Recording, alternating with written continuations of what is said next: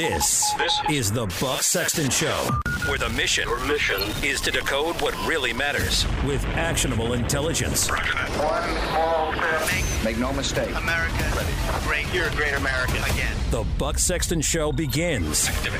Former CIA analyst. Former member of the NYPD. He's a great guy. It is Buck Sexton. Now, Mike Opelka back in the chair for Buck Sexton. I am here tonight, tomorrow, and we'll say goodbye to 2020 between tonight and tomorrow. I won't be here on New Year's Eve. That's the best of Buck. But I am here tonight, and we're going to take care of business, try and cover everything we can, dealing with what's going on in D.C. and some other stuff happening around the world, as well as we're going to look ahead to next week. As you know, we've got the runoff elections in Georgia, and we're going to try and track down Scott Presler. He's one of the people who's knocking on doors and trying to make sure the Republicans win those runoffs in Georgia, and we'll find out what he's up to. We also have the joint session of Congress, where the electoral votes will be certified or contested. And we're hearing there is going to be some contesting, so we will deal with that. And there may be some rallies on the streets. And we're anticipating some pretty large crowds that are going to be there. And one of the people who will be there is one of my favorite people of all in the world of journalism and media. She's somebody I just met this year for the first time. Her name is Tracy Beans. She is the brains behind UncoverDC.com.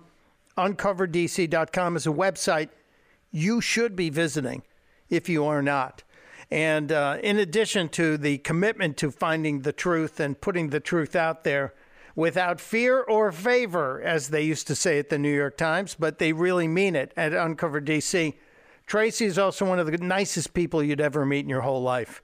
And so I'm really thrilled she's here with us. And matter of fact, I'm going to put her in the top 10 of all the people I know on the planet. Tracy Beans, my friend, welcome. Hi, that's so not. How do I? Thank you. Oh, you're welcome. See, now you get it. A lot of people don't understand how to take a compliment. And the only way to take a compliment is not to reject it, is not to diminish yourself, but just to simply say, thank you. Well, thanks, Casey. And now back to the countdown. So Tracy Beans at Uncover DC, a place you should go and visit, is just, as I said, one of my favorite people, but she's a journalist dedicated to finding the truth, sharing the truth, etc. And I want to talk about next week and what's happening on the 6th of January, but you've always got something bubbling over at Uncover DC. What is bubbling? What can you tease us with? Well, it's bubbling a little bit. You know, there's in the COVID world, people are just really getting fed up, Mike. I think you're seeing the clips of restaurant owners, joining in warehouses with a bunch of their restaurant owner friends and just proclaiming they're going to ignore these shutdowns. And new data is coming out about the, how asymptomatic spread is not a thing, which is something we've been talking about for months, almost a year now. Well, now brave people are starting to step forward and talk about the politicization of the lockdowns, why they decided to lock down in the face of data that didn't really jive with the conclusion. And so I've got a piece that I'm working on, which will cover somebody very brave, a couple people actually, willing to put their names on the record and come forward about some things going on in Nevada. Okay. They're going to actually allow their names in print. They're not afraid of being doxxed or threatened or all that stuff. Way past that point. As I think I said to you very early in the beginning, I don't like to print stories without on-the-record sources. Mm-hmm. And in a rare occasion like this, where somebody actually has the guts to stand up for what's right, it's really, really awesome to be able to print their name and have them stand by it. And it's going to be something. I hate teasers, but I'm not done with it yet, so good. It'll be something. Well, when you say it's something, and as Tracy Beans did say, she likes to be on the record at all times with confirmed sources, not saying if true, no, she's got the statements from the people. So this is a good thing, and I'm going to be waiting with bated breath, as they say. And hopefully today. Good. So here's the deal, people. You just put uncoverdc.com in your browser. Give it a link. Save the link and go there every day, and you'll be smarter. You might even play better on Jeopardy. Ooh. If you go there every single day, which I'm already missing Alex Trebek. Can I say that before we talk about next week? Are you like me? Are you missing Alex Trebek? Because we're out of new Alex Trebek episodes on Jeopardy. He was just a great man. I didn't know him personally, obviously, but he was just great. He reminds me of my grandma and my grandpa, like being at their house and having dinner over there when my parents were working and just they were watching Jeopardy. And it just reminds me of my childhood. Oh, I thought you were going to say they asked you questions over dinner. Well, they did. Oh, good. Well, that's good, too. We had that as well. I learned a lot on Jeopardy. Well, you do. Just by watching it, your IQ can go up 10 points. I guarantee you. I was such a big fan, but I'm in such an ADD mode as we get to the end of the year. I bounce around on topics, but I want to be laser focused about next week. Washington, D.C., January 6th is a big day with a joint session of Congress, but more than the 535 people gathered, there are going to be, I imagine, maybe 500,000 people showing up. I think there'll be more, Mike. Honestly, I think there will be more people here this time than the first go-round when we spoke, only because the first go-round was completely organic grassroots thing. There was no direction from President Trump. This time, he asked for people to come. I know there's a lot of people who did not make the trip the other two times that will be coming to D.C. this time. Yeah. As a matter of fact, it's getting so big that the Hotel Harrington, it appears, has now, they wrote this letter. Do you want me to read it real quick? It's quick. Yeah, sure. This is one of the hotels that was supposed to be taking reservations from people coming for this rally. Yeah, so yesterday they put out this statement. Washington, D.C. has been our home for 106 years. We join with all of our guests, visitors, staff, and neighbors in our concern and desire for everyone's health and safety. We appreciate the trust our guests have placed in us over the years. We wish to continue to earn it. We can't control what happens outside. We are taking additional steps to protect the safety of our visitors, guests, and employees. Hotel Harrington will be closed on January 4th, 5th, and 6th. We will not be accommodating guests with the exception of our long-term residents who call our hotel home. Refunds will be made for all prepaid reservations. Notifications are being sent to all reservation holders beginning today. Wow. So this is one of the hotels that was expecting guests who were going to be attending rallies and events on January 6th aimed at what some are using the hashtag Stop the Steal and to overturn the current results of the election and decertify the Electoral College votes. And they are worried about, I guess, violence? I think they just they want to deter people from coming. I think that, Mayor Bowser, before the last event, changed COVID restrictions for quarantine and all kinds of other things, trying to deter people from coming in. But, that's not happening. People are still coming. And it's going to be interesting to see what happens that day with all of these people in D.C. from all in the middle of the week, mind you, Mike.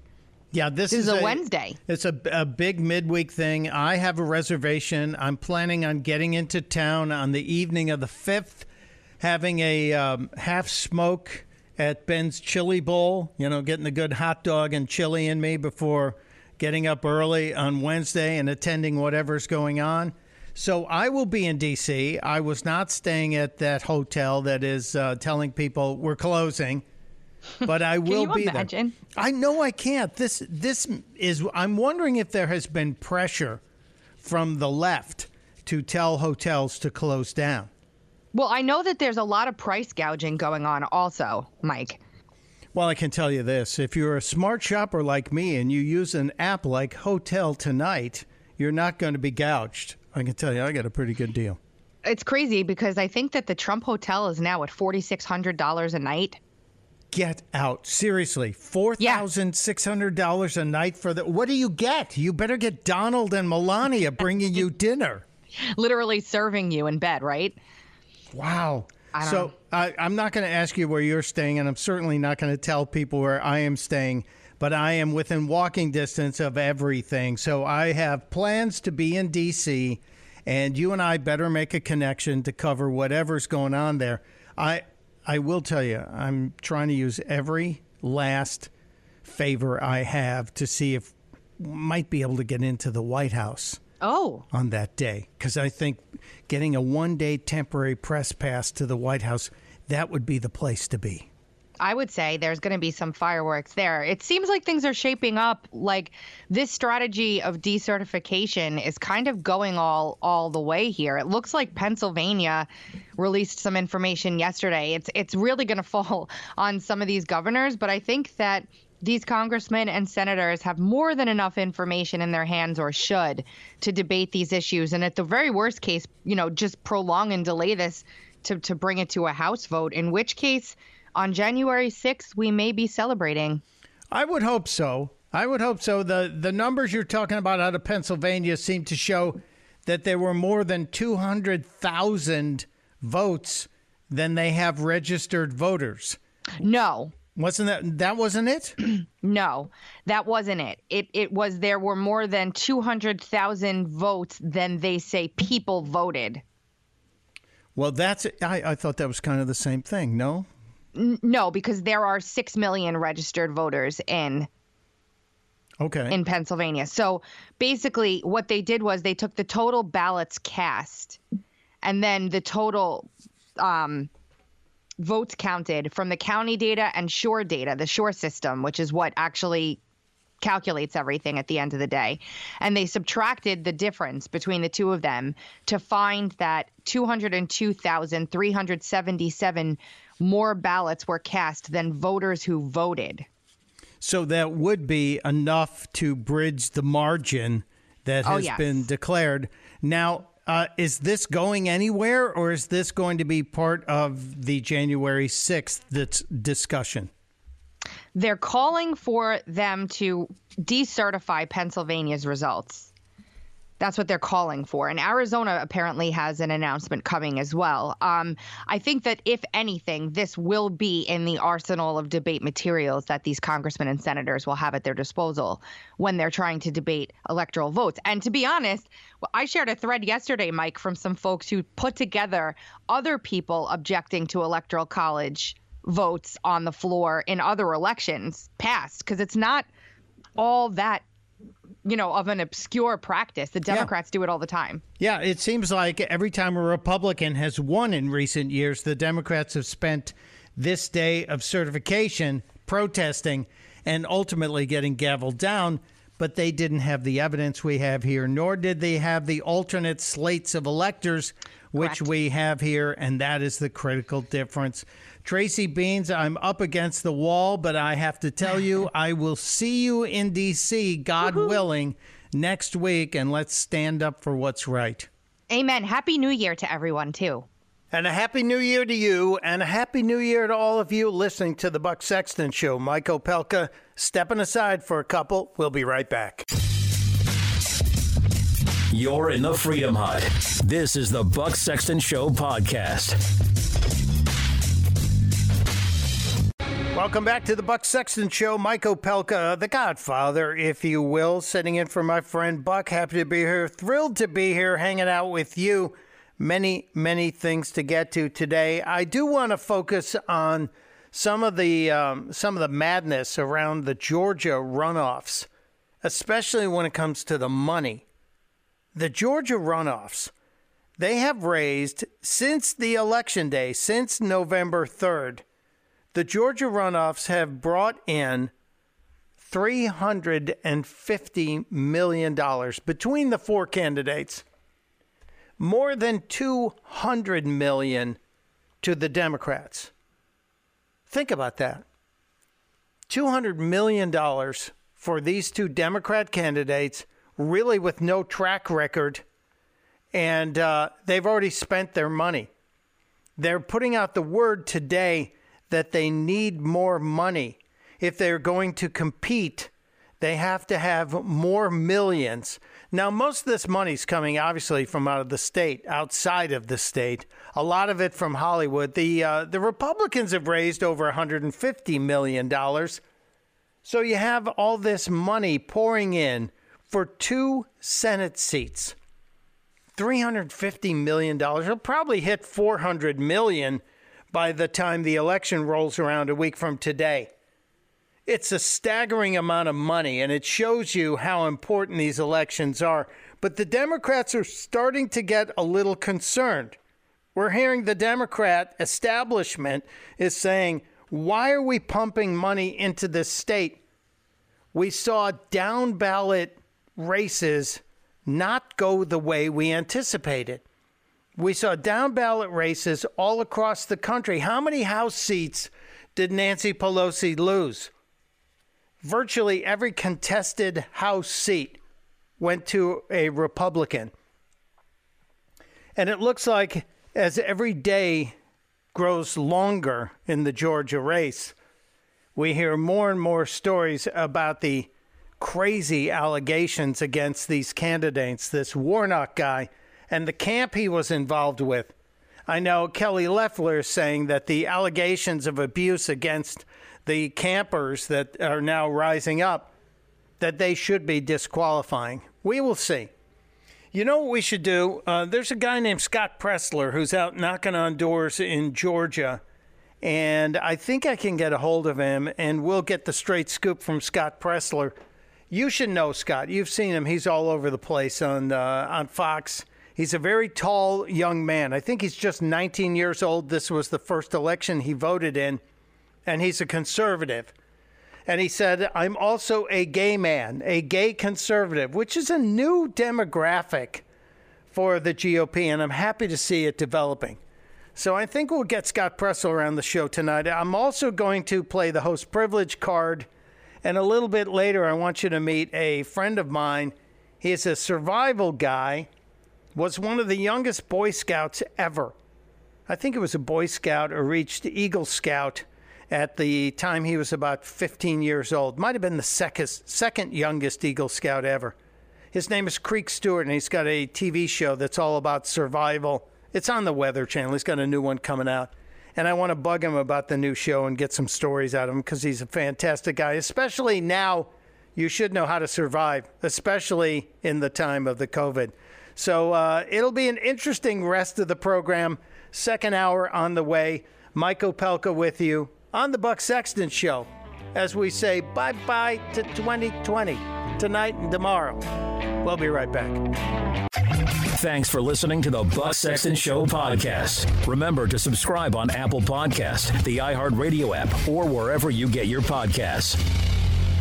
And welcome back to the Buck Sexton Show. Mike Opelka sitting in for my friend Buck. Happy to be here in the Freedom Hut, actually broadcasting from the constitutionally protected free speech bunker in the woods of Delaware. That's where I make my home.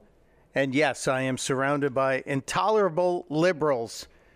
But at least I have good conservative friends, like my buddy Jonathan Hoenig of the Capitalist Pig. And I've tapped on Jonathan so we can get into some of the craziness around the markets and Bitcoin and all of that stuff. Jonathan Hoenig, it's been too long, my friend. Welcome back, sir. Mike, thank you for having me back. Happy New Year. My God, what a year has it been? I mean, we've talked a few times over the year, and at each time it seems that there's new twists, turns, drama, certainly when it comes to the COVID pandemic, but when it comes to the markets and the economy as well. The good news is we're ending on a high note. I mean, low unemployment, high stock prices. You mentioned inflation, the worries of inflation, but still low inflation. And something called Bitcoin up there at $25,000, $26,000, $28,000 a coin. My God, what a year it's been. Yeah, I'm wondering, does any of this make sense? You know, because if I think about the overall feeling on the street, on Main Street, not on Wall Street, a lot of people are nervous. People are nervous about their jobs. We have all these restaurants that are going away. Small businesses are at risk. And yet, like you said, stock market record highs. We've got unemployment at a kind of a reasonable level, not the record lows we had. And the cryptocurrency world is doing okay. that doesn't seem to balance out, Jonathan. Is there a financial sword of Damocles hanging over our heads? Well, it is. It's almost a tale, Mike, this year of kind of two different economies. First and foremost is what we'll call the knowledge worker economy. And what's been pulling the economy forward, what's been pulling the stock market forward, I mean, what's been pulling really the world forward has been these high-tech internet and tech companies like the Amazons, like the Zooms, like the Facebooks, that have basically kept us going during this pandemic. I mean, Mike, we really owe a debt of gratitude at a time the government is going after big technology stocks. I mean, these are the companies that have kept us supplied, kept us fed, kept us connected, kept many of us able to work and continue to earn money during the pandemic. And, that's a big difference. Think where we would be this year without Facebook, without Amazon, without Microsoft, all these amazing companies that have created technology. And those have been the ones that have really been pulling the stock market higher. I mean, if you've owned, let's say, an airline, if you've owned a lot of the restaurants or retailers, you've suffered and you still haven't come back. But these companies that have been able to adapt, that have been able to provide the technology that powers our lives, they've thrived. And that's been a big reason that the economy writ large has prospered, and certainly the stock market as well. It's those big cap names that are pulling us forward. So I have to be happy about Amazon now after I've been nervous about Jeff Bezos and all of his machinations. Now I have to pat him on the back. Well, if think about the difference these days, Jeff or Mike, of returning a gift via Amazon, returning a Christmas gift via Amazon. The label prints out, you leave it at your door, the UPS guy comes and picks it up. Or the old days, the pre-Amazon days, when you would have to, get in your car, go to a parking lot, go to a Venture, or a Zare parking lots, stand in line, especially during a pandemic. So there's no question that, these companies are succeeding. Those big cap tech companies are succeeding because of the values they provide. But there is something else going on, and you kind of alluded to it. I mean, to supposedly help the economy or save the economy, the Federal Reserve has been doing one thing and one thing only, and that is printing a hell of a lot of money. That's gone into a lot of risk assets. There was anecdotal evidence that a lot of the initial stimulus checks literally went into the stock market. You've also seen it with a lot of other what they call risk assets, and crypto is probably the best example. I'm not a hater. This is Bitcoin is a topic that brings out a lot of anger and emotion in people, Mike. And I'm not a hater, but I can promise you this: Bitcoin or something as speculative that wouldn't have existed in 2008. It couldn't have existed in 2009, back when people were very afraid of risk in the midst of the global financial crisis. It's only because of all this money printing, all this speculation, that something like Bitcoin, I believe at least, can thrive and prosper. That's exactly what we're seeing now. Money's flying into all types of risk assets, stocks, even gold and precious metals, Bitcoin, and a lot of it has to do with potential risks about exactly what you said, that money printing. People are worried about the value of the dollar, so they're buying any type of other so-called hard assets.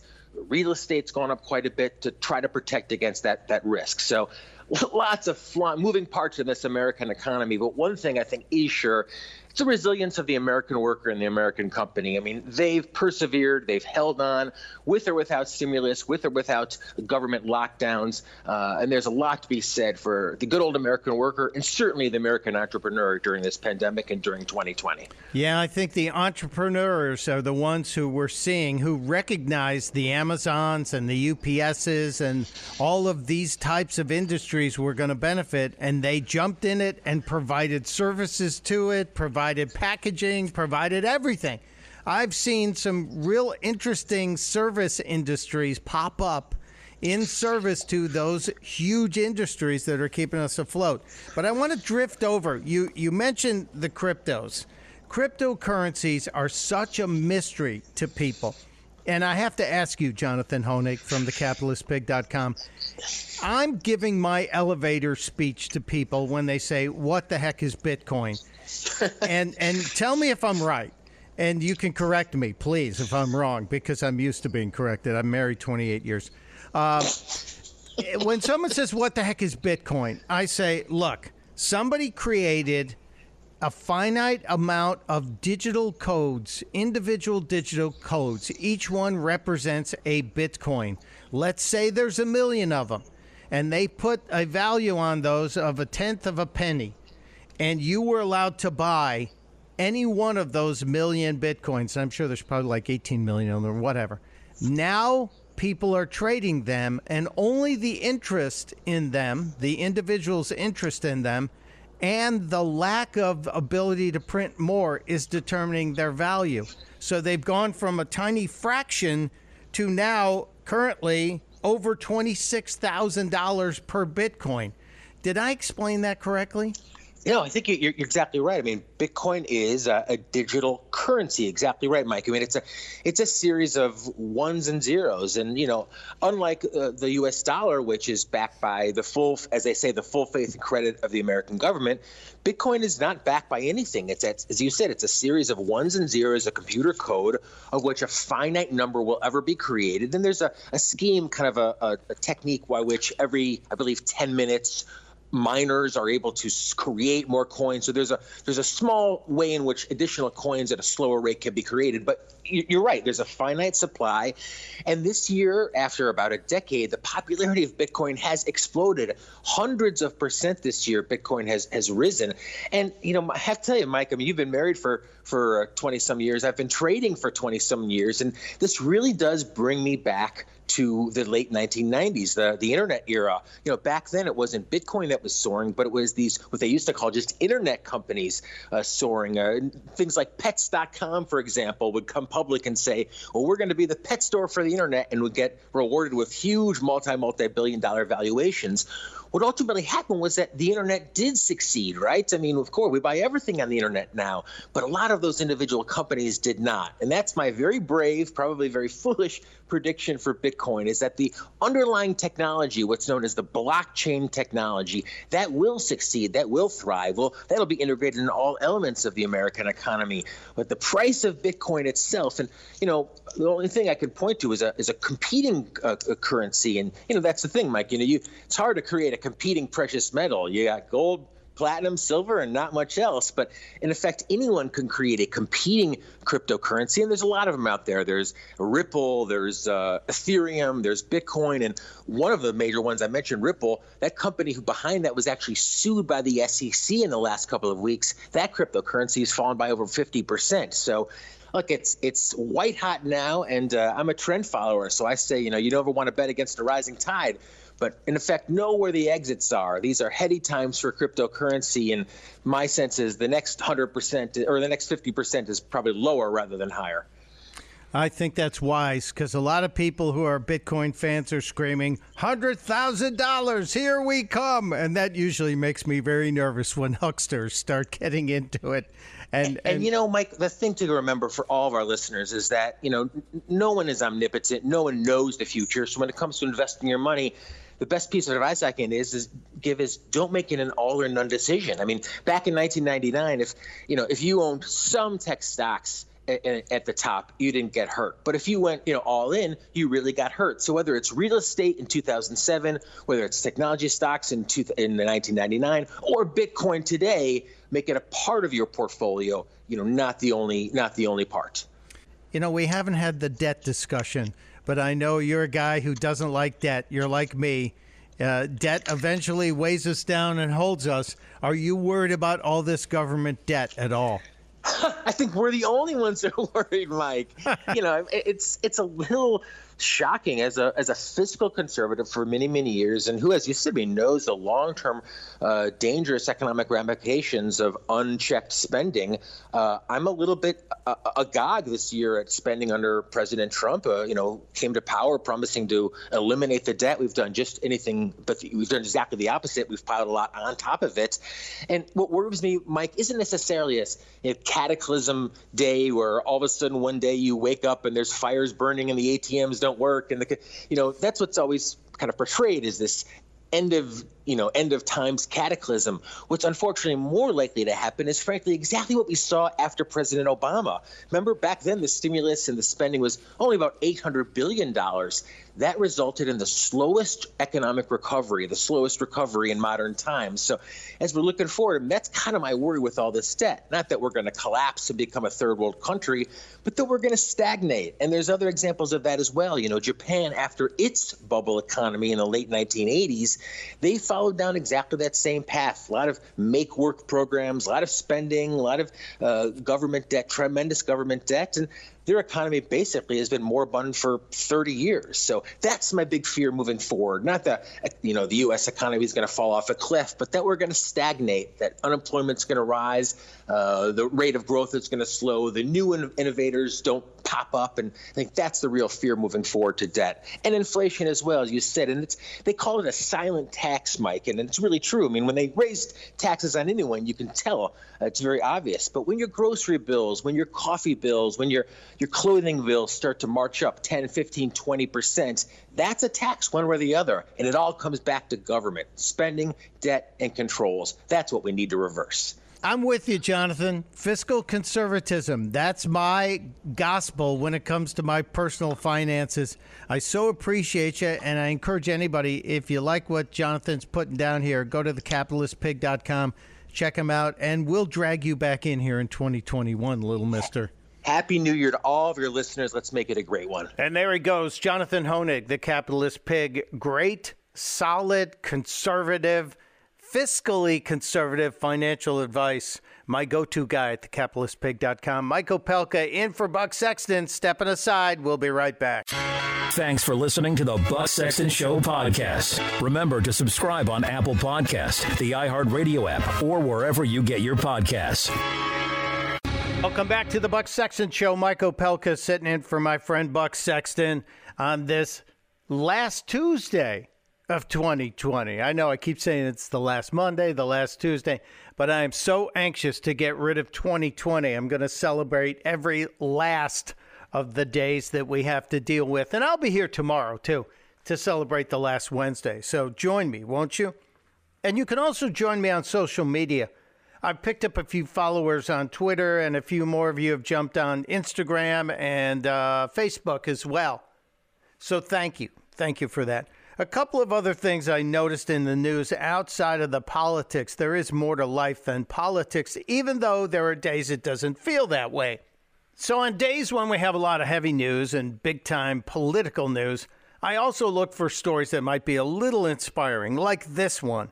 This story out of Tennessee, where a 7-year-old boy saved his baby sister's life as their house was burning.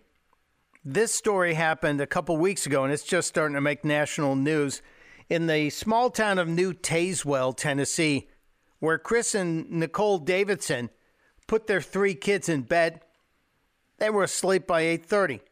But in the middle of the night, they woke up to the smell of smoke, and they found their house was on fire, but their 22-month-old daughter was trapped in her room. A baby, 22 months old, trapped behind the smoke and flames. They went outside, and Elijah, the 7-year-old, said, "I can get through that window. I can climb through that window." And he did. Climbed into the window of the burning home, rescued his 22-month-old sister as the fire trucks were pulling up. The whole house was soon engulfed in flames, but everybody human was out and saved. The little kid is a hero, a huge hero. Congratulations to the Davidson family.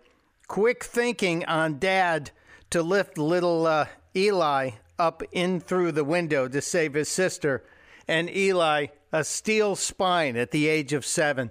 He said there was no way I was going to let my baby sister die in the fire. How about one more quick good news story? The story of a 93-year-old veteran. A 93-year-old veteran, Air Force Colonel John Hobson, who likes to keep busy, and he whittles walking sticks and sells them to raise money for a local food bank. Yeah, we know about food banks being stretched to the limits. Well, John Hobson has done such a remarkable job, and the word has gotten out. He has raised, are you sitting down, $16,000 selling walking sticks in his little Ohio neighborhood. 16 grand from carving walking sticks. This retired Air Force colonel at the age of 93 is still serving this country. We stand and applaud you, sir. We would salute you, but that would be stolen valor. So we stand and applaud with a little bit of tear in our eye, just maybe. Colonel, thank you. God bless you. And to the young man, Eli, good work, son. Good news everywhere. Mike Opelka stepping aside on the Buck Sexton Show. You're in the Freedom Hut. This is the Buck Sexton Show podcast. It is the Buck Sexton Show. Mike Opelka sitting in for my friend Buck tonight and tomorrow. We will wrap up 2020 with a look back at some of the crazier things we witnessed this year tomorrow night. And boy, there are a lot of them that we witnessed. I'm sure you know them too.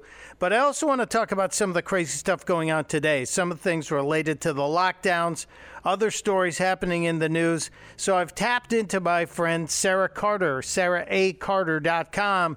I used to work with Sarah at the Blaze, one of the more enjoyable people in my Blaze years experience. And she's here with us tonight. Hello, my friend Sarah Carter. So thrilled that you are here. Oh, it's so great to hear your voice, Mike. I feel the same way. We're all very close. I mean, we all worked together. You're right. In the early days of the Blaze, great memories at the Blaze, and I met great friends, lifelong friends like you and Buck, and so many others that we worked with. So I'm really grateful to be on with you today at the end of 2020. Yeah, I'm opening the door and giving 2020 a good kick in the butt. See ya. Me too. Go ahead. Not going to miss you. Although, Sarah, I talked about this earlier. I'm a little concerned about 2021. Did you read the Nostradamus story? Ooh, no, please do tell. Are we going to have this is a big end of the world thing, right, Mike, that you're going to tell me, and it's going to scare me. But go ahead. Well, go ahead, tell me the story. If you read the Nostradamus predictions from 500 plus years ago, Nostradamus was saying that this year we'll have asteroids and zombies on the Earth. So I'm thinking COVID looks pretty good. Oh, my goodness. Well, you know what? That's what I kept saying. Everybody kept joking around. But, there are people out there actually really worried now about the whole zombie apocalypse thing because of all these end-of-the-world movies. So, I talked to the deputy of the Health and Human Services. I interviewed him, and he was saying, there's all kinds of stories about the vaccine that they have to overcome. So no surprise, it started 500 years ago with Nostradamus spreading rumors.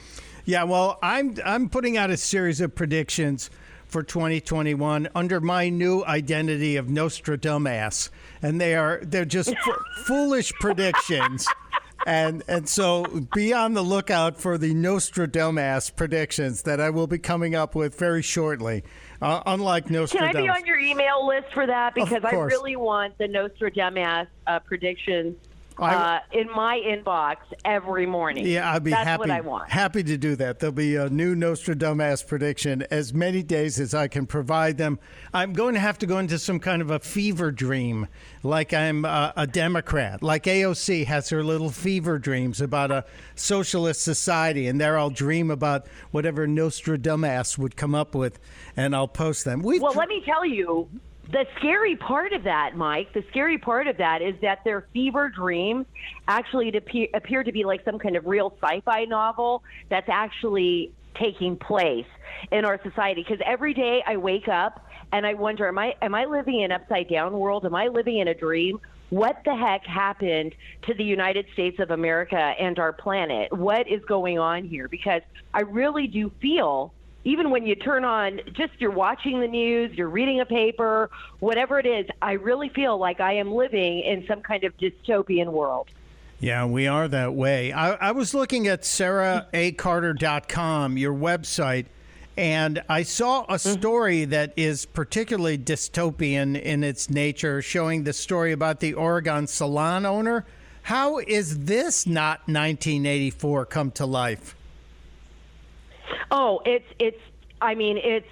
terrifying when you think about it. I mean, we can look at it and go, is that for real? Is that an Onion story? Was that a Babylon Bee? No. I mean, here's a salon owner, and same as the Senator Lindsey Graham. That's her name. She said that the Oregon Governor Brown actually terrorized her family.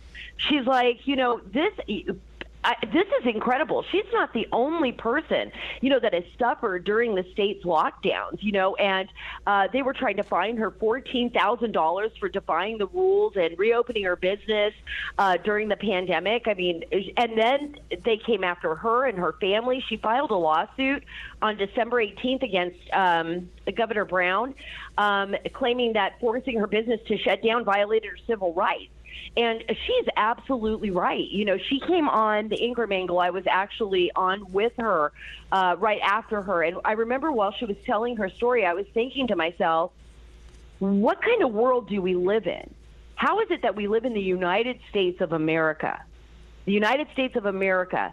And we have governors like Kate Brown overreaching the way that they have been, utilizing fear in this COVID-19 pandemic to basically seize power in their states and harm people. And, I'm really grateful for people like Lindsey Graham who are willing to fight people like Kate Brown. Remember, it was Governor Kate Brown in Oregon who literally asked neighbors to turn on neighbors. Like if you see more than 6 people showing up at the Thanksgiving dinner at your neighbor's house, you should call the police on them.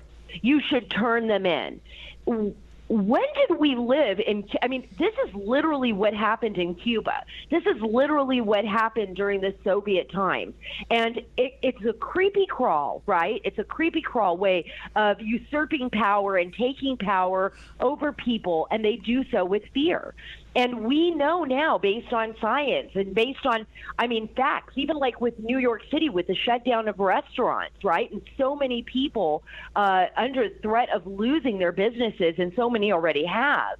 But that the spread of the virus, even in restaurants, was like way below 2%. I mean, it was far less than anything that they had imagined because it was so clean. If you look at the stats in New York that show that restaurants and dining indoors was the 5th, and it was way down the list in terms of the percentage of spread that it caused. It was in the single digits when we have big box stores that are opening and other facilities that are allowed to be open, and they are spreading the virus at 3 and 4 and 5 times what you're seeing in restaurants and hair salons. This lady, I was just reading the story on your site too. This lady said it was 3 days after the complaint she made publicly and opened her salon, Child Protective Services showed up at her house. And there was never a complaint unless she complained about what the government was doing to her business. Well, and this is the threat, right, Mike? So you hold the government accountable, you confront them, and then the government uses the full power of the government against you. And this is what they did. I mean, she basically said that they sent Child Protective Services to her home and threatened the removal of her children. Can you imagine? Can you imagine just wanting to keep your business open? You want to be able to feed your family. You want to be able to save what you had worked for your whole life. You're doing everything you can to mitigate the spread of this virus. I mean, look, they're the ones that are determining. It's like Governor Kate Brown can determine what is essential and what is non-essential. This is what's happening across the country. And what's essential is that people have their jobs, that people can retain their businesses, that people can feed their families. You know, not everybody, what's going to happen when the handouts aren't there anymore? What's going to happen when you don't have a stimulus check? What's going to happen then? We now have a vaccine. We have multiple vaccines that are out there ready to go out on the market where people are getting vaccinated, not as fast as some people would have hoped, but it is happening. It's on a massive global scale. These vaccinations will be done. People are following the rules. People are smart enough to follow the rules. I trust the American people. I trust people all over the world to do the right thing when it comes to them and their families. Yeah, I trust the American small businessman and small businesswoman a lot more than I trust the bureaucrats who have not missed a paycheck since this started. This story about the hair salon in Oregon also parallels the one in California, in Stockton, California, where the health police came in, and the owner said it was like a drug raid. They came in and told there were people getting their hair did right there in the chairs. They told them to put their purses on the floor and their hands in the air. And so it was just crazy. And I finally think, Sarah Carter, that we are seeing the salon owners, the restaurant owners, all of these people banding together, and they're standing up and saying enough is enough. And we can do this. If airplanes can do it safely with 150 people on a plane, why can't a hair salon with 10 people inside do it? Well, that's exactly what I've been saying. I mean, anybody who's flown in recent months, I have, knows that you're sitting right next to people on a plane wearing a mask, of course, doing the best to keep yourself clean. And, but you're not 6 feet apart on a plane. No. You're not 6 feet apart on a plane. I mean, that's just a fact. And, when you think of these salon owners and small business owners trying to just keep food on the table, trying to keep their businesses open, trying to feed their families.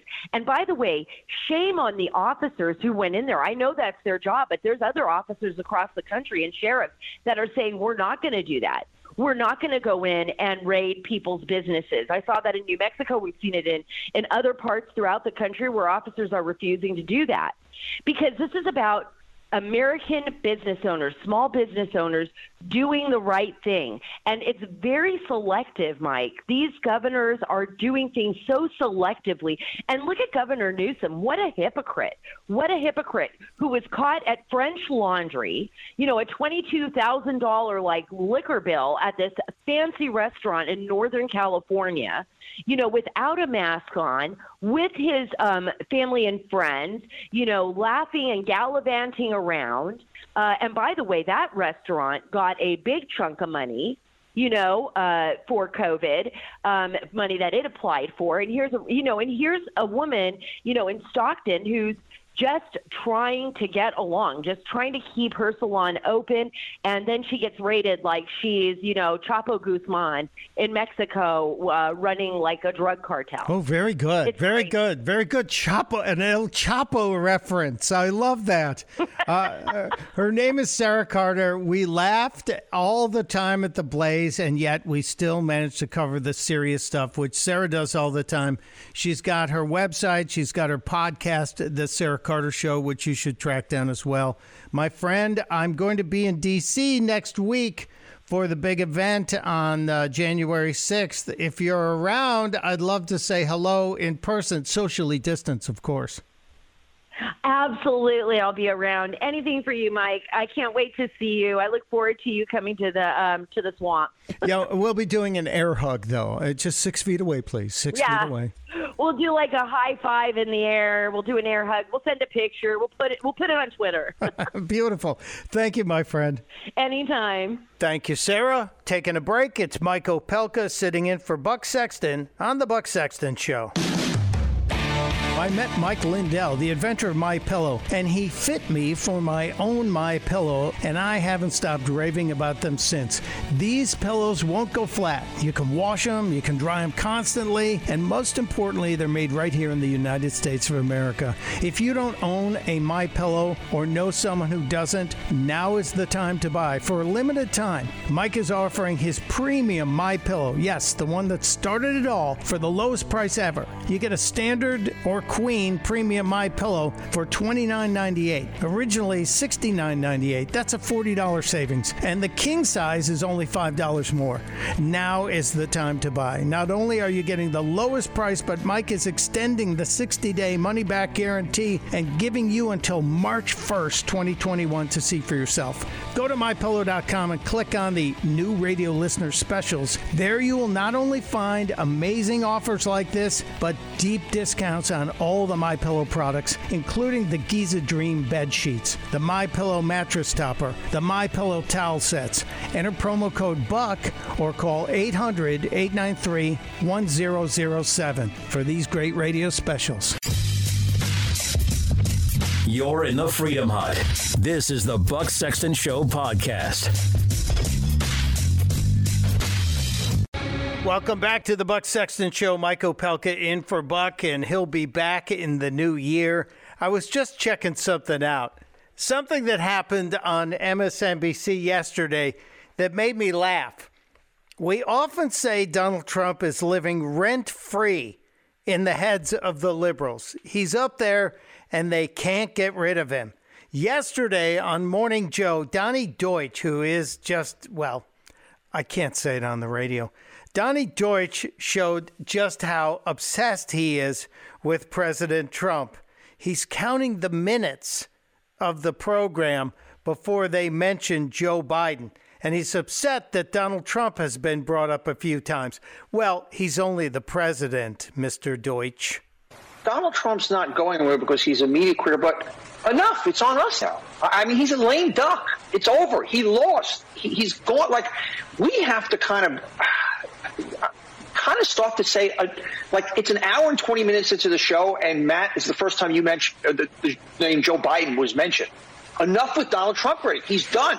He lost. And we, the media, have to be a bit disciplined and not continue to just cover this jerk every time there's this flatulence.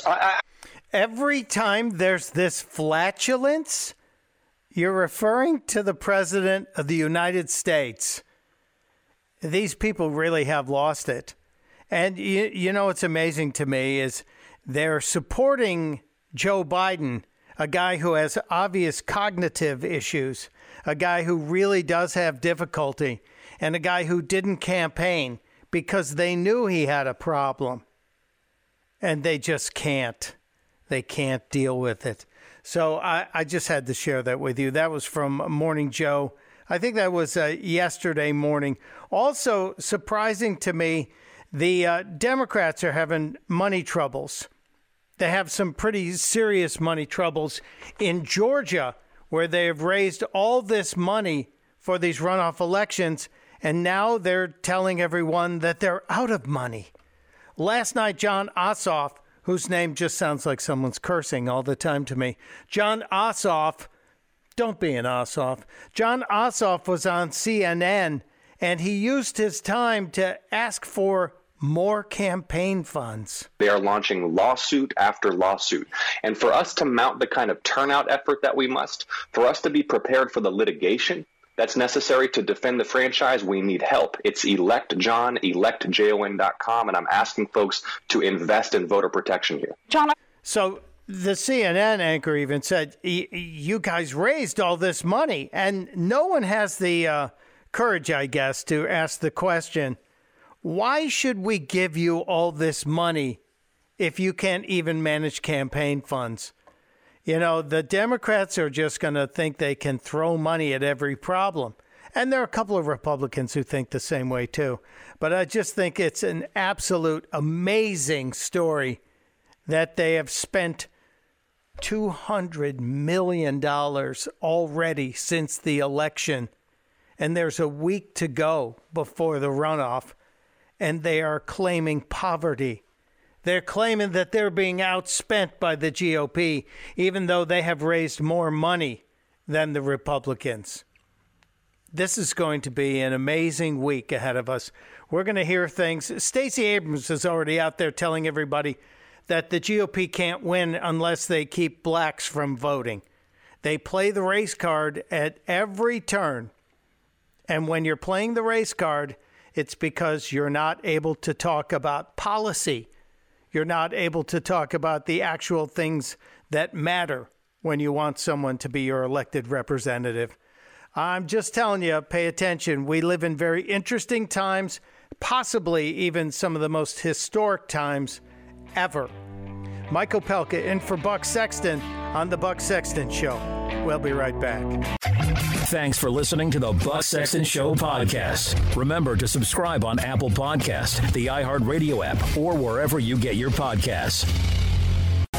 Welcome back to the Buck Sexton Show. Mike Opelka in for Buck, finishing out the year for Buck while he enjoys his vacation. And we were just talking about Georgia and the ridiculous amount of money being spent on the runoff elections because it will determine the control of the Senate. And the money is just astronomical.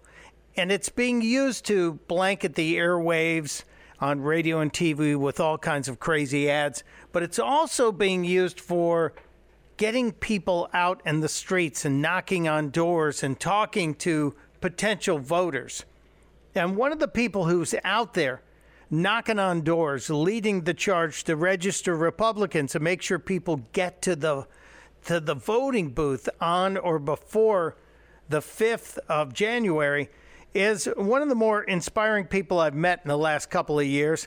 His name is Scott Presler. He's a young man who just voted in the presidential election for the first time because he wasn't old enough to vote in the last election.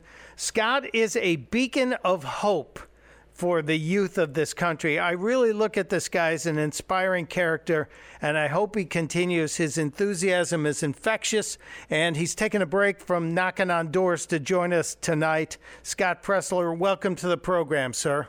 Wow, I've never had someone call me a beacon of hope before. Well, I think you are. I'm going to have to use that one. I think you are. I'm doing really good. Thank you. Yeah, we see you and your enduring spirit. You just have boundless energy, but you're always positive, and I think that is something that cannot be underestimated or undervalued.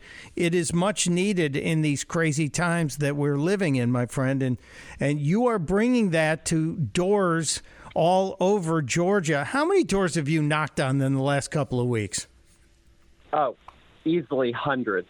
I've registered new voters. Get this, people that didn't vote in the November election who were Trump voters, I've now registered them to vote, and they've already said that they voted in the runoff Senate election. So don't even get me started about why people weren't voting. But the fact is we've registered new voters, we've recruited volunteers, we've knocked on hundreds of doors, and I'm returning a third time to Roswell, Georgia, and I will be a guest host for Right Side Broadcasting at the Dalton, Georgia Trump rally on the 4th. So the night before the actual final day of voting for these runoff elections, you're going to be there hosting on Right Side Broadcasting the streaming of the Trump rally. Absolutely. Yes, sir. Fantastic. This is good news. I would have thought the president would have dragged you up on stage at this point because, he's seen you everywhere. I've seen you at the White House, so I know he knows who you are. Hey, this is about supporting our president. This is about giving our president a Senate that he can work with, because people need to understand this isn't just about 2 Senate seats. This is truly, if we do not win these 2 seats, it will be a 50-50. And should the election not go as we all hope it's going to go, that means that the vice president is going to be the tiebreaker. And do the Democrats want to give statehood to D.C.? Do the Democrats want to give statehood to Puerto Rico? This is about saving our country, and we need these 2 Senate seats as the firewall. Yeah, you're right. Talking about those 2 seats, or those 2 states which would be added, which would add 4 more senators, obviously Democrats, yep. And that would sway the balance of power in the Senate forever, as well as electorally. And they will pack the Supreme Court, because they've talked about it. I've even heard the Democrats out on the campaign trail say they're not going to answer that question because they want to get it done. So your work there is really important, Scott. And I want to ask you, based on your door knock surveys, I'm sure you've run into some Democrats when you knock on doors, but what do you think the chances are? How are you feeling? What's the Presler poll tell us? I'll be honest with you, and I'll be the same honesty that I gave for the November election. This race is going to be close. Georgia is not a red state like we think it is. It's going to be a close election. It's going to be high turnout. Actually, I think we may see more people vote in the runoff election than voted in the November presidential election. And we need to get the word out. The child abuse allegations coming out against Warnock, the fact that his ex-wife was talking about the way that Warnock treated her, and then the fact that we just saw a tweet back in 2012 where Ossoff was telling people to follow Chinese state media. I mean, the Democrats, wow, they couldn't have picked two worse candidates. And this is our opportunity to send Loeffler and Perdue back to the Senate to support our businesses, to support making sure that we are opening up America, to support that we are not closing down businesses with the disastrous Green New Deal. This is our opportunity to save the Senate and, quite frankly, save America. He is so right. His name is Scott Presler. You should follow Scott on Twitter. He's a great follower. Look up Scott Presler or The Persistence, because he is the most persistent person I know.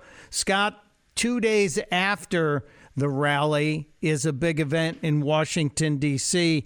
We have the joint session of Congress where the Electoral College votes will have to be certified or they will have to face challenges. Are you going to be in D.C. at any of the events?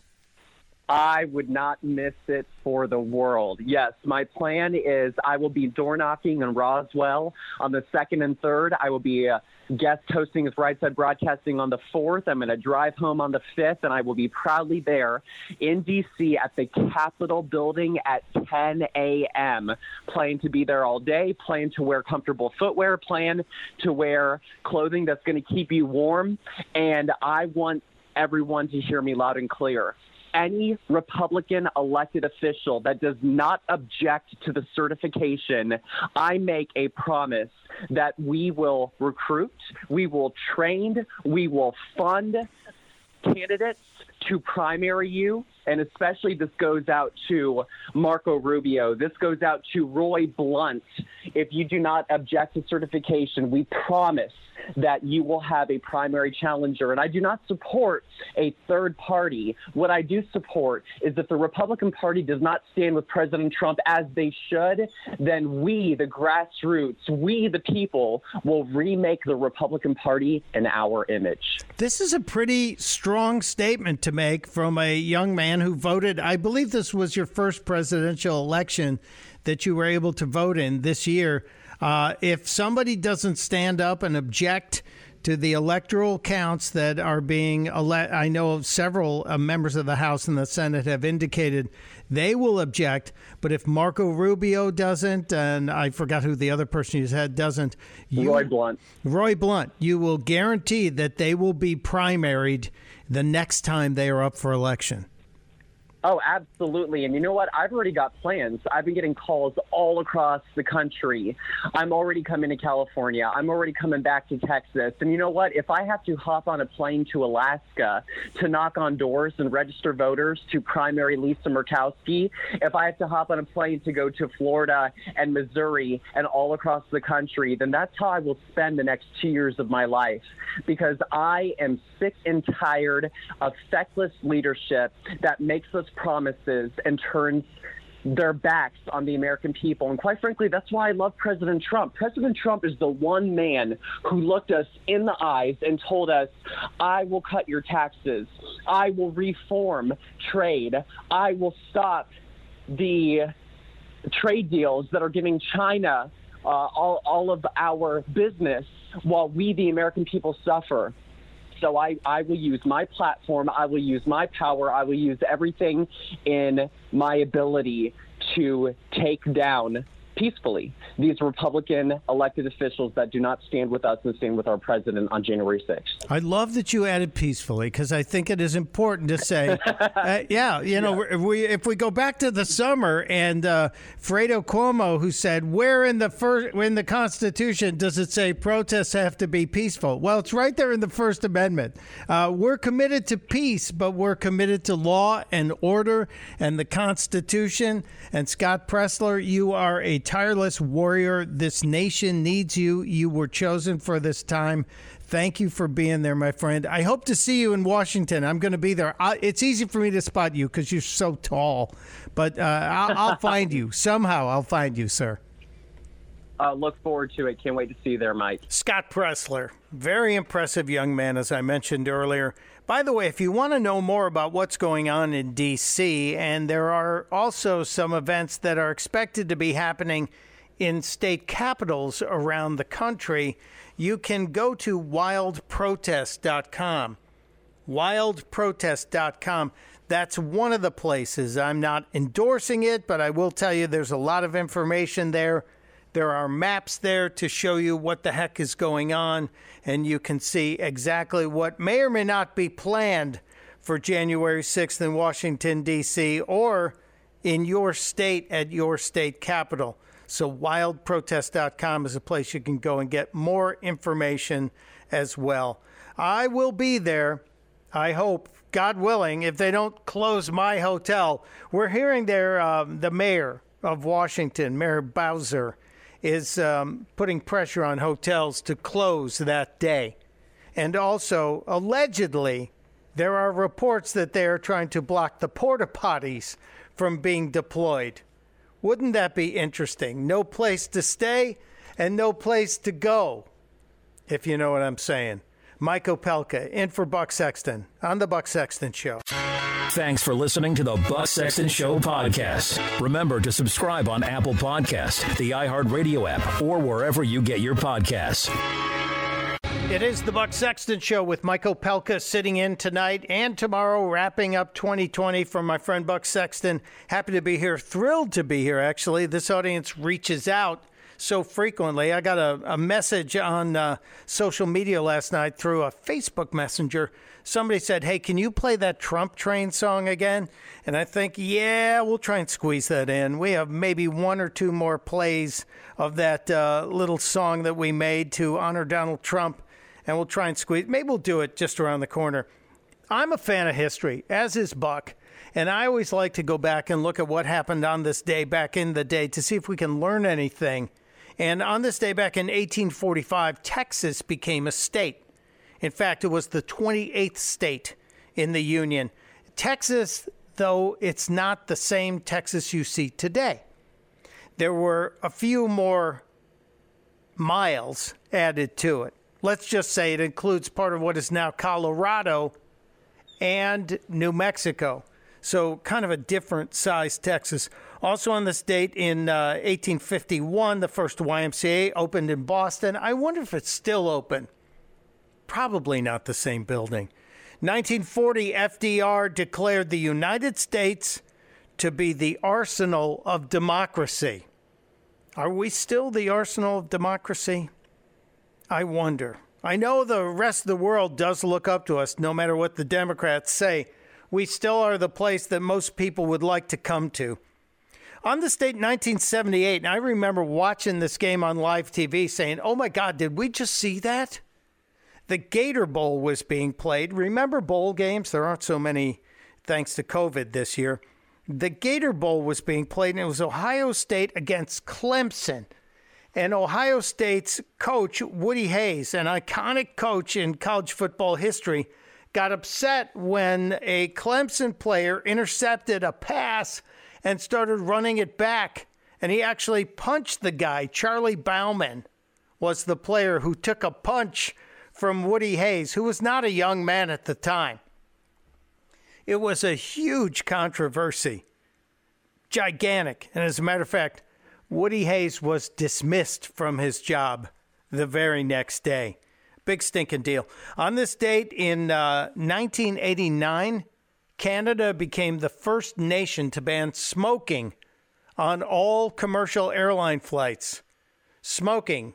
Up until 1989, smoking was and then a lot of other nations jumped in right after. And then, frankly, it was a good deal. Nothing like flying in a smoke-filled airplane. And there were times people would smoke cigars on airlines. Thank God we have clean air in the skies. Now we just have to wear masks, right? That'll soon be over. 1997, on this day back in the day, we had something called the bird flu that was breaking out in China. China, where a lot of bad things originate. This was in Hong Kong, though. And the government in Hong Kong said, we better do something about this. Their chickens were showing signs of this bird flu outbreak. So they culled the entire herd, the entire nation's herd. More than 1 million chickens were killed in China to prevent it from getting out of control. I wonder why they didn't do that with bats or whatever was determined to be the cause, the origin of the Wuhan. I'll just let that sit there. You know what? Let's wrap up this hour with a little fun. How about we play the Trump train one more time? We'll try and play it tomorrow as well. Ladies and gentlemen, thank Bill for this. He's the one who requested it. Climb on board.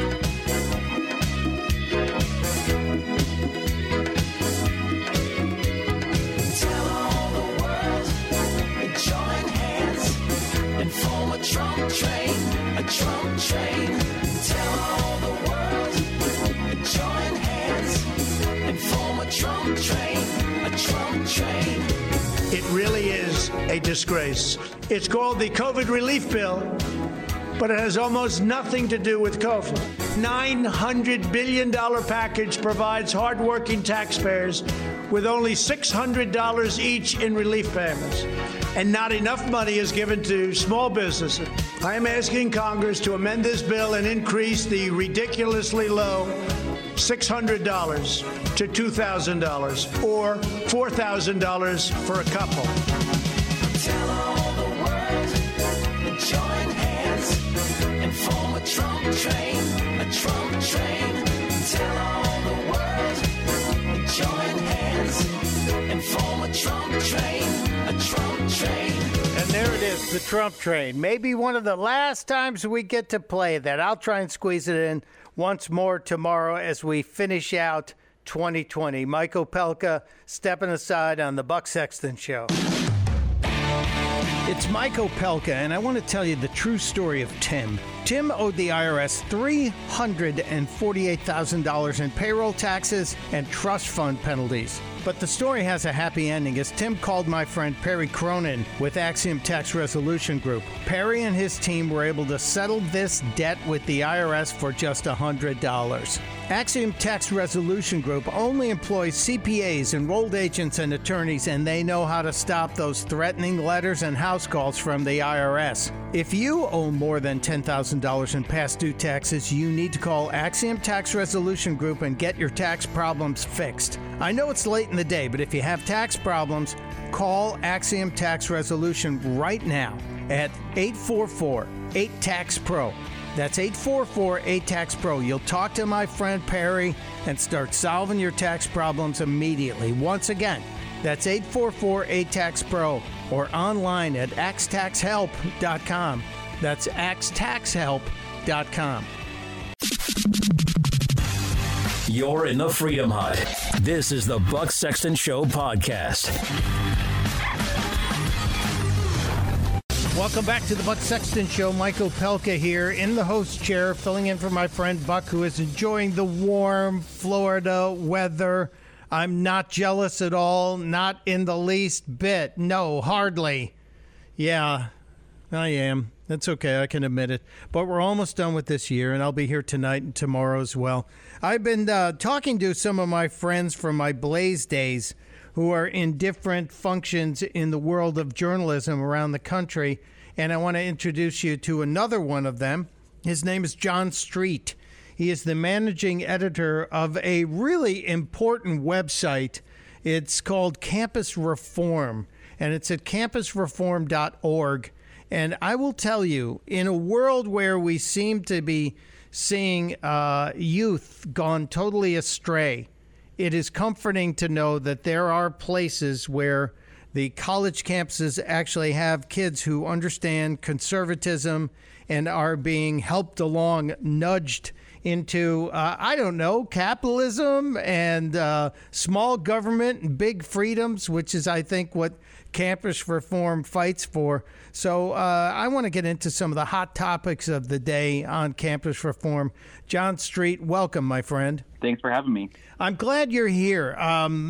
Was this the weirdest year in terms of college campuses? Did the distance learning kind of tamp down some of the insanity we've seen in previous years with like safe spaces and all of the other madness we witnessed in the years before 2020? Well, unfortunately, just like everything else in 2020, all of the campus indoctrination, all of the campus coddling, all of that went from in-person to virtual. So the lectures that we would see from students in class recording their professors, going on these anti-conservative, anti-capitalist, anti-Christian, race-based rants in class, those all kind of shifted online to virtual virtual class sessions that in many ways kind of helped us to expose and helped parents to see just what their kids were being taught in school.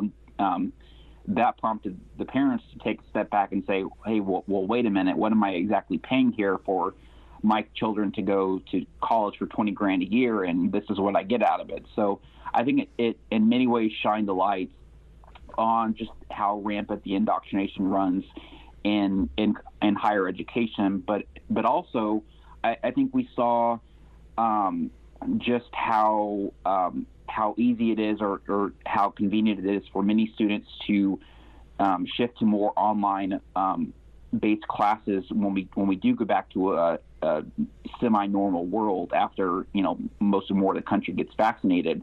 So I think we could see a shift away from perhaps some of the on-campus culture that's facilitating a lot of the social justice-y and campus coddling workshops that these schools often provide that students would go to voluntarily, but not receive course credit for, and they may just take those classes online. Yeah, it's kind of interesting to watch and see where this all goes. The distance learning that we saw in the last year, I don't necessarily think it's been successful, but I wonder if it's been as damaging as a lot of people have said. Now, I'm someone who went to college in the late 70s, John, so that tells you how long ago and how old I am. And distance learning was not something we would have ever seen or even have thought could have worked. The college experience was more of a communal experience, more akin to Animal House, if you've seen the movie, which I'm sure you have. And I just can't imagine anyone growing up, and I mean that literally, actually having the experience of growing up with distance learning, because you don't get the immersion of the social experience. And I think that will be the biggest thing that's lacking going forward in these kids' lives. So I hope it changes for them going forward. Let's talk about some of the other social issues. Black Lives Matter, an entrenched element, it seems, on college campuses. What are you guys seeing as it involves Black Lives Matter on college campuses today? Well, back in late May or June, throughout the summer, it was interesting to see how many colleges and their administrations came out in full-throated support of Black Lives Matter. And we tried to take a look at each one and just see if they were saying, because of course, Black lives, we should cherish all lives and value all lives. But we kind of took a look at and differentiated between when the school was saying what I just said and when they were kind of offering an endorsement of the Black Lives Matter movement. And it was stunning to see just how many colleges would come out in a full-throated endorsement of the Black Lives Matter movement and go out of their way to try to differentiate what they were saying there. Not to mention the number of instances where we saw, including a case where there was a dean at the University of Massachusetts who was fired after she sent an email saying that Black Lives Matter, but also everyone's life matters. There was a backlash as a result of that email, and she ended up getting fired for writing that email to students just for saying everyone's life matters. So we're literally living in a time where it's so controversial to say that everyone's life matters or all lives matter, and that we've gotten to a point where that sort of a statement can get you fired from universities in this country, and that should really send a chill down all of our spines because it violates what this country was founded upon. It's a gross infringement of our free speech, and it just shows that if you don't agree to to adhere to what the leftist script is on Black Lives Matter, then your job could be at risk and your livelihood could be at risk. It's amazing. She lost her job. I wonder if she's suing, or I wonder if they gave her some kind of golden parachute to get out. But that, to me, is an egregious violation of just general speech in this country. I was at the final night of the RNC in D.C. this past August, and walking home, and I was accosted by many of the people in the streets of Washington, D.C. after the event ended just before midnight. And there was a woman standing on the corner near Black Lives Matter Plaza just screaming at everyone, "Black Lives Matter!" And I looked at her and I said, "Why, yes, they do." And she chased me, not exactly sprinting, but followed me for about a half a block saying, "What does that mean? What does that actually mean?" And I realized that any answer would be the wrong answer, so I just kept walking. I should never engage, I guess, is the ultimate answer. But that saddens me that we can't have a difference of opinion or even add a layer to an opinion without having someone attack us verbally, or in the case of this dean at UMass, professionally. And speaking of schools, the Leadership Institute is behind campus reform. I got that right, correct? Yes, the Leadership Institute's campus reform. Okay, so they're the ones who are helping you guys stay afloat and have all of these great programs across all these campuses. What are you seeing as it relates to campuses in the Ivy League? I know you had a story about what the heck was going on in Harvard with the attempts to cancel anyone from appearing who had a relationship or connection to the Trump administration. Yeah, it was really crazy because there were a few weeks back when there was a petition circulating at Harvard University, which, you know, the self-proclaimed prestigious school that, you know, many of our presidents and members of Congress attend and graduate from. There was a petition circulating at that school calling on Harvard to ban any Trump administration official from going into a teaching or fellowship role at the school. You know, oftentimes outgoing administrations, members of that administration will get jobs in higher education, talking about and kind of and teaching students about what it's like to work in a presidential administration. That's all valuable. But it seems that they're only interested in hearing those experiences if it's from a Democratic administration, because in this case, they didn't want to hear from Trump administration officials. I do think it's important to point out that there wasn't any known outspoken support from the Harvard administration, but they didn't exactly denounce it either.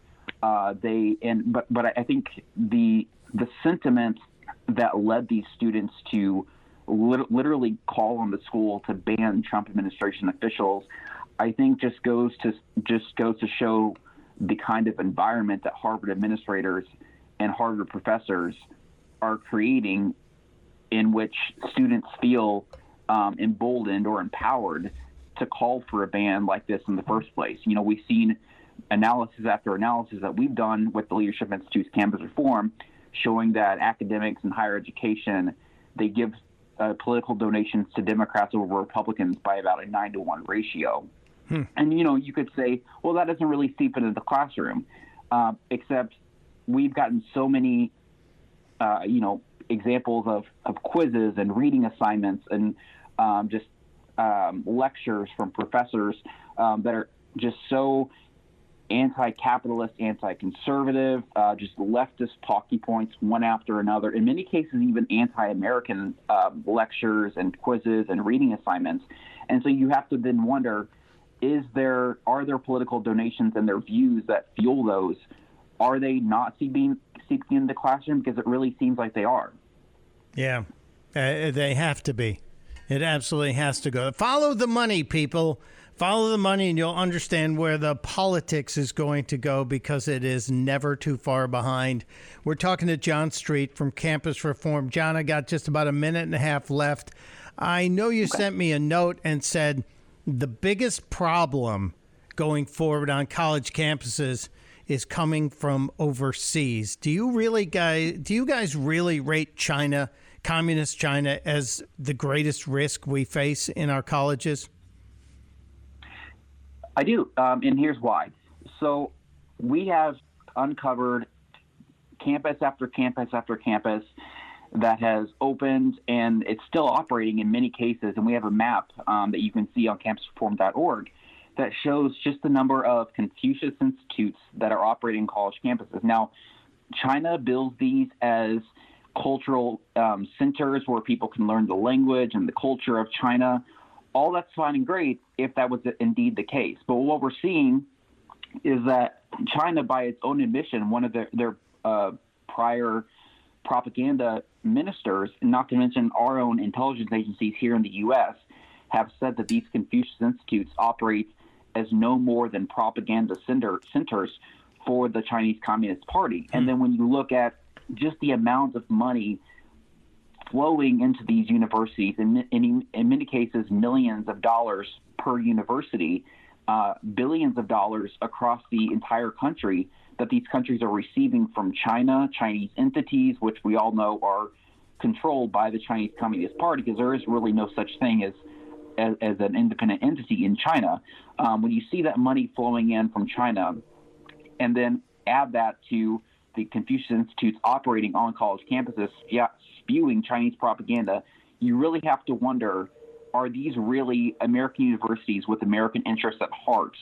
Or have we allowed China to seep into American academia and influence our young people's minds, who would then go on to become our nation's leaders? And I think that's a real threat to our democracy, and one that we really need to be on top of.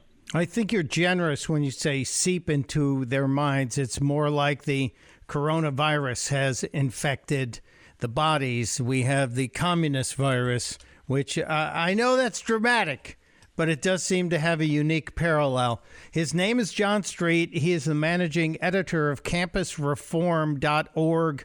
You should go there and find out what they are doing to help the kids on college campuses. And if you have a kid on a college campus or are one, you should go there anyway. Thank you, my friend. Happy New Year to you and yours. Happy New Year, Mike. Thanks. And he's gone. Mike Opelka also taking a break on the Buck Sexton Show. We'll be right back. You're in the Freedom Hut. This is the Buck Sexton Show podcast.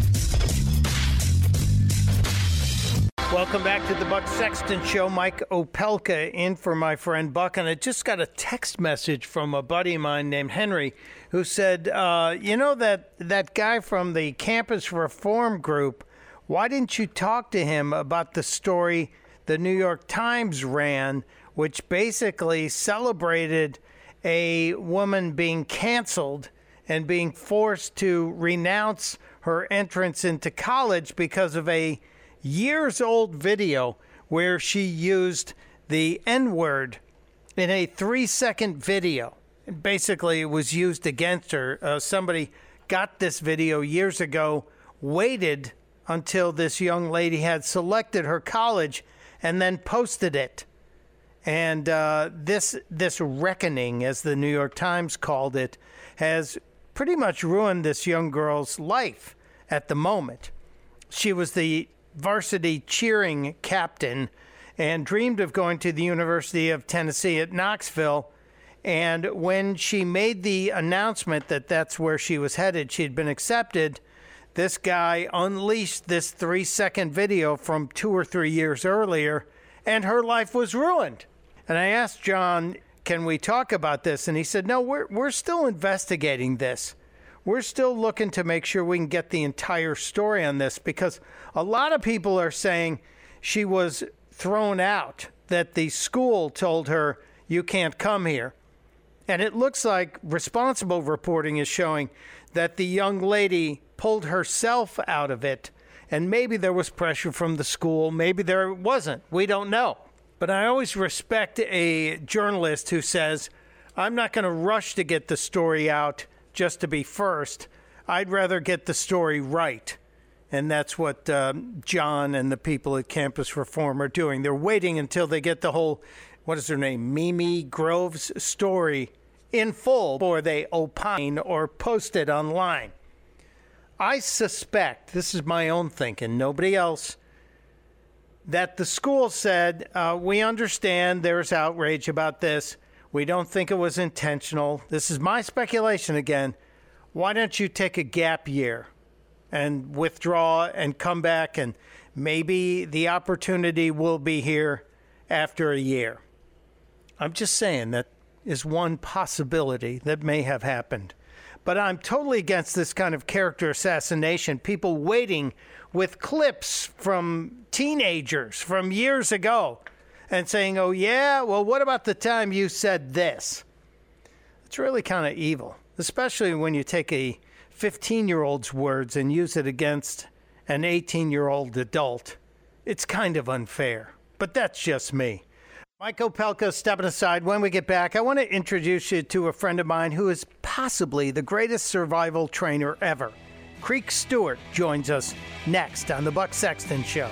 Thanks for listening to the Buck Sexton Show podcast. Remember to subscribe on Apple Podcast, the iHeartRadio app, or wherever you get your podcasts. It's Mike Opelka in for Buck on the Buck Sexton Show. Where does the time go? I was just looking up at the clock, and it's almost time for us to get out of here. I can't believe it. I'll be back tomorrow, though, and we'll look back at some of the moments of 2020, some of the highs, some of the lows, some of the most embarrassing things that we witnessed in the past 12 months, and there were plenty. A lot of them have to do with the mainstream media. I'm not going to lie about it. And I think they really should be embarrassed by some of their behaviors, especially those people over at CNN who I don't think remember what journalism really is about. Jake Tapper and Jim Acosta getting a lot of heat in the last 24 hours. Tapper accusing the press secretary, Kayleigh McEnany, of just lying every time she opens her mouth. This was Tapper 2 days ago talking about how he'd never book her on the show. There are some people that are such, they're just so mendacious, I just wouldn't put them on air. Kayleigh McEnany, I never booked her. Jason Miller from the Trump campaign, I would never book him. I mean, these are just people who they just tell lies the way that, most people breathe. And yet they will book Eric Swalwell. They will book Adam Schiff. They will book people who wouldn't know the truth if it came up and bit them on the face. Don't get me started on Brian Stelter. Oh, but Acosta, Jim Acosta, also known as Abilio, that's his real first name, Abilio Acosta. He changed it to a more acceptable name, I guess, he thinks in the media.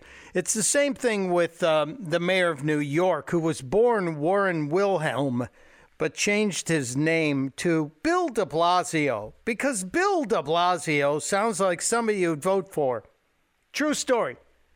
He changed his name when he got into politics because he was worried people wouldn't vote for Warren Wilhelm unless they were voting for the Chancellor or the Führer, maybe.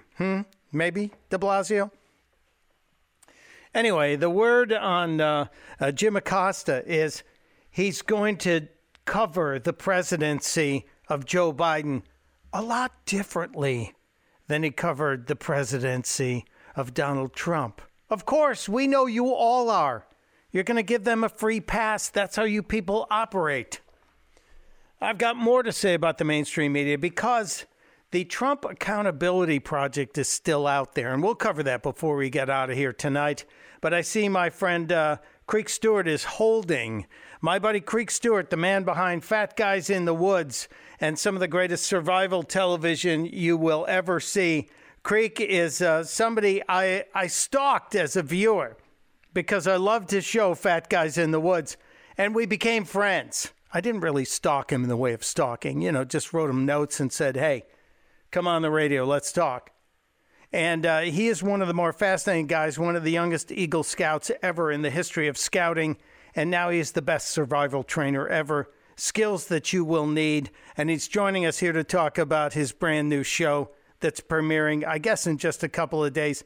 Creek Stewart, welcome to the Buck Sexton Show, my friend. Oh man, Mike, it's really good to talk to you, man. So good to be back on your show. Well, I'm glad you're here, and I will tell you, when I look back on 2020, and I'm glad to see it go, happy to see it leaving, I thought to myself, the one guy I know who could get through all of this, the lack of toilet paper, the concerns about food, all of that stuff, is Creek, because Creek's able to survive anything.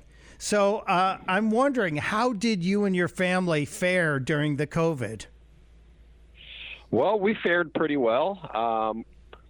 The 2020 was a really interesting year for us too. So, I mean, one thing for sure is that it really made me think about my own preparations for hunkering down. Even as a survival instructor, it was a really interesting reminder for me.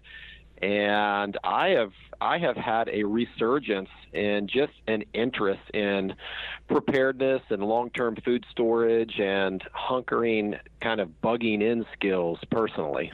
Bugging in, I like that, because I know you've often talked with me about what should be in a bug-out bag if you had to run pretty quickly from a situation. And I've got a bug-out bag in the back of my car, and it's not my golf bag, even though a lot of you would suspect that. But bugging in is making sure that where you stay or where you are has everything you need. God forbid something goes haywire completely in our world. You like to say it's not a matter of if, but a matter of when. And we're starting to see more whens these days, Creek, aren't we? Yeah, we sure are. I used to think that natural disasters were our number one threat, but I don't know. I don't know these days. I don't know if it's natural disasters anymore. So I'm fortifying the home front for a lot of different reasons. Well, I think that's wise. You be prepared for anything that comes down the pike. Now, you have you've made several different shows on the Weather Channel, and you've looked at people who've been amazing survivors. I followed that series where you showed us people who've made it through impossible situations. But you've got something new coming up, and it's debuting in a few days. What's the new series about? Well, the new series is a continuation of the show SOS, How to Survive. So the new show is called Could You Survive with Creek Stewart, and it is a similar show concept to SOS How to Survive. We are finding people who have struggled through real-life survival scenarios, and we're telling those stories. It is in a new format, so we're telling them in a new and interesting way. I'm teaching a ton of skills in this series, and we're really getting down and dirty with the details of the stories that we're covering. We filmed the entire production pretty much during the heat of COVID up in Canada. And so I had the opportunity to film in some really unique places in Canada and just meet some absolutely incredible people who have survived the craziest survival stories I've ever heard in my life. Can you give us a teaser on one of them, like just a little snip of one of these crazy survival stories? Yeah, absolutely. So our season premiere is Sunday on the Weather Channel, and one of the stories that we'll be opening with is a guy named Jose who lives in Texas, and he crashed his car on a busy highway. It drove off the road and into the woods, only about 100 yards from a major highway. But he was so injured that it took him a full day to crawl from where he was in the woods. He'd been thrown out of the vehicle to crawl from there to his car, and he ended up having to survive literally right next to his car for days until someone found him. And he was so injured that it was a struggle for him to even get into his car. And so I teach some really interesting kind of hybrid urban and survival skills using vehicle parts and pieces. So it's a really, really unique and captivating story. You are like the survival MacGyver. You know, you can look at something and say, okay, we have this, this, and this, and it normally is a car, but by the end of the day, it's going to be a shelter. There's going to be a stove in there, and we're going to basically split the atom as well. I just love the way you look at stuff. I have to tell the audience, Creek Stewart and I walked around New York City and looked at different survival things. And one of my favorite moments was walking around Central Park with you. And I said, could we survive here if everybody else was gone? You know, if the bomb dropped and all we had was Central Park. And you said, yeah. Look over here. You got ducks. You got squirrels. If you haven't eaten squirrel stew, you haven't lived. So I just love that way of looking at the world and finding ways to make use of things that may not be apparent based on their intended use. So this is going to be very cool. This is premiering on the Weather Channel Sunday evening, episode 1. Is it called Can You Survive This? Is that what it is? It's called Could You Survive? Could You Survive? It's, Sunday evening at 10 p.m. Eastern. Well, you know I'm going to be watching because I'm a Creek freak. That is kind of where I fall. I have a thought for you, though, Creek. You know, it's been a while since Fat Guys in the Woods, right? It's been a few years, and there were only X number of episodes of this fantastic series. I think we could do Fatter Guys in the Woods because all of us who've gained a few pounds since COVID could be brought out into the woods and maybe help people burn off what they've put on while sitting at home. Free idea. I love it. I love it. I may run with that. I tell you what, there's never been a better time to be in the woods than this past year, though. You know, you're away from people, you're away from all the craziness going on. The woods is a good place right now. And it's full of food and shelter and time to think, which is what a lot of people really should be doing these days, sitting and thinking. His name is Creek Stewart. Creek, where's the best place to find you online? Real simple, just myname.com, creekstewart.com. creekstewart.com, one of the greats and a nice guy as well. Thank you, my friend. Appreciate you being there. I hope you and the family. By the way, your son, he's going to bump you off TV before long. You know, the kid's a star. Yeah, he's working. He's getting an earlier start than I did, that's for sure. He's fantastic. Thank you for sharing, Creek.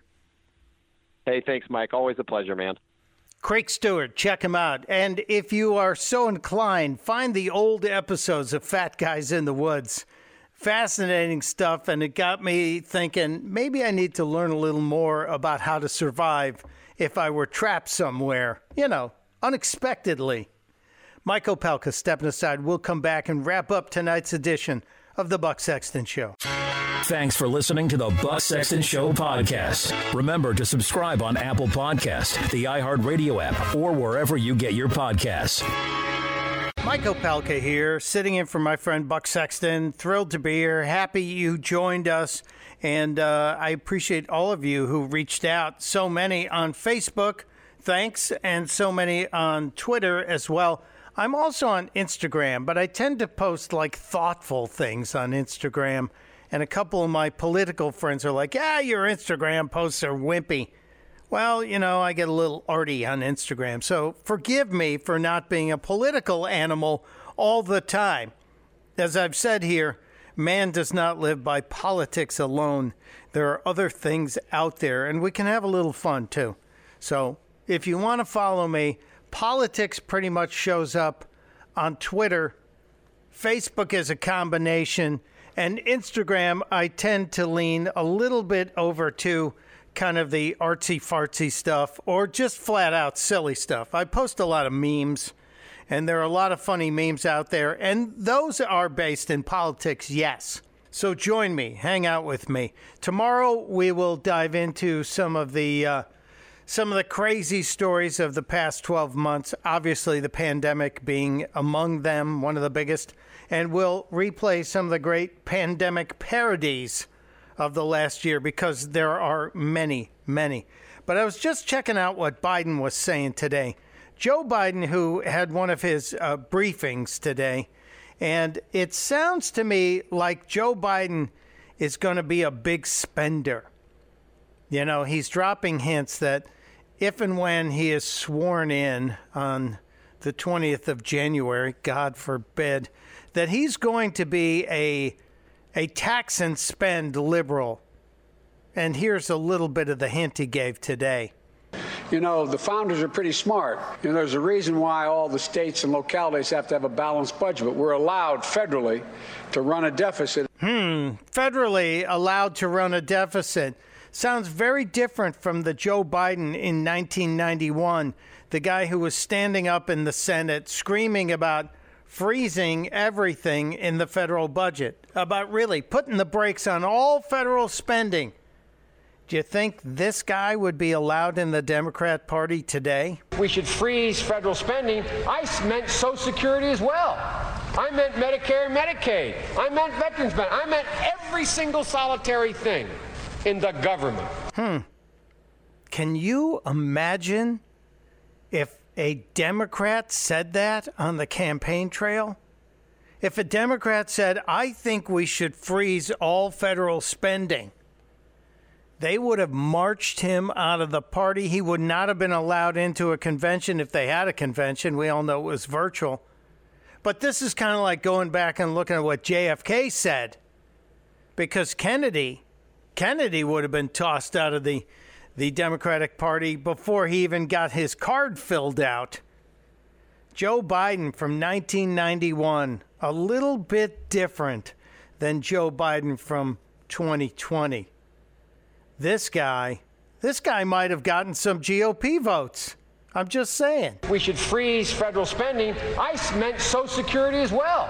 I meant Medicare and Medicaid. I meant veterans benefits. I meant every single solitary thing in the government. If only. If only there were Democrats who believe that if you don't have money, you shouldn't spend it.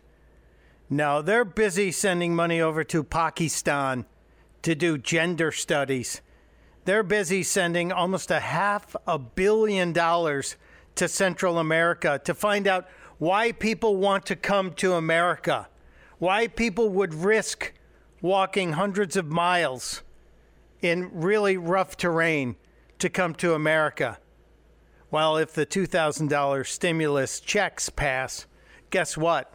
Some of the undocumented people who came here from Central America will be eligible to fill out the paperwork and get some of those checks.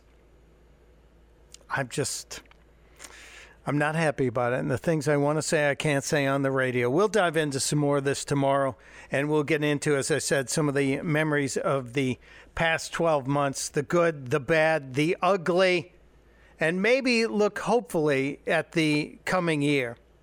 At least we'll try to. I've got a couple surprises up my sleeve. You'll have to be here to find out. Mike Opelka sitting in for my friend Buck Sexton on the Buck Sexton Show. As we like to say when we end each and every show, testudo, my friends, testudo. We should freeze federal spending. I meant Social Security as well. I meant Medicare and Medicaid. I meant veterans benefits. I meant every single solitary thing in the government. All right, Joe, now get out of here. We got it. You're in the Freedom Hut. This is the Buck Sexton Show podcast.